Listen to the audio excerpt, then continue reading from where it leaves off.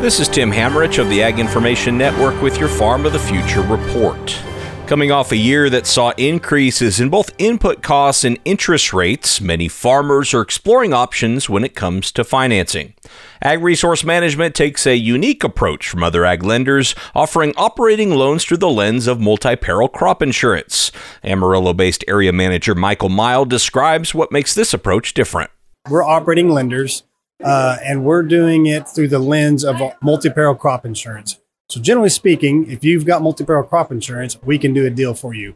We're doing it through the coverage itself, so we're a collateral-based lender.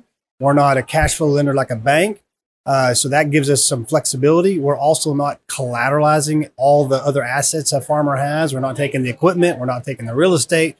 We're looking at the crop, and we're taking the crop. Crop insurance and crop is our coverage in regards to the loan. So it makes us unique.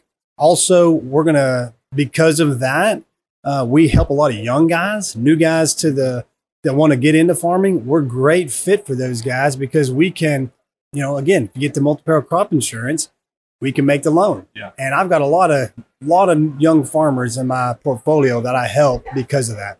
Learn more at armlend.com. This has been your Farm of the Future report, brought to you by the Ag Information Network. For more information, visit aginfo.net.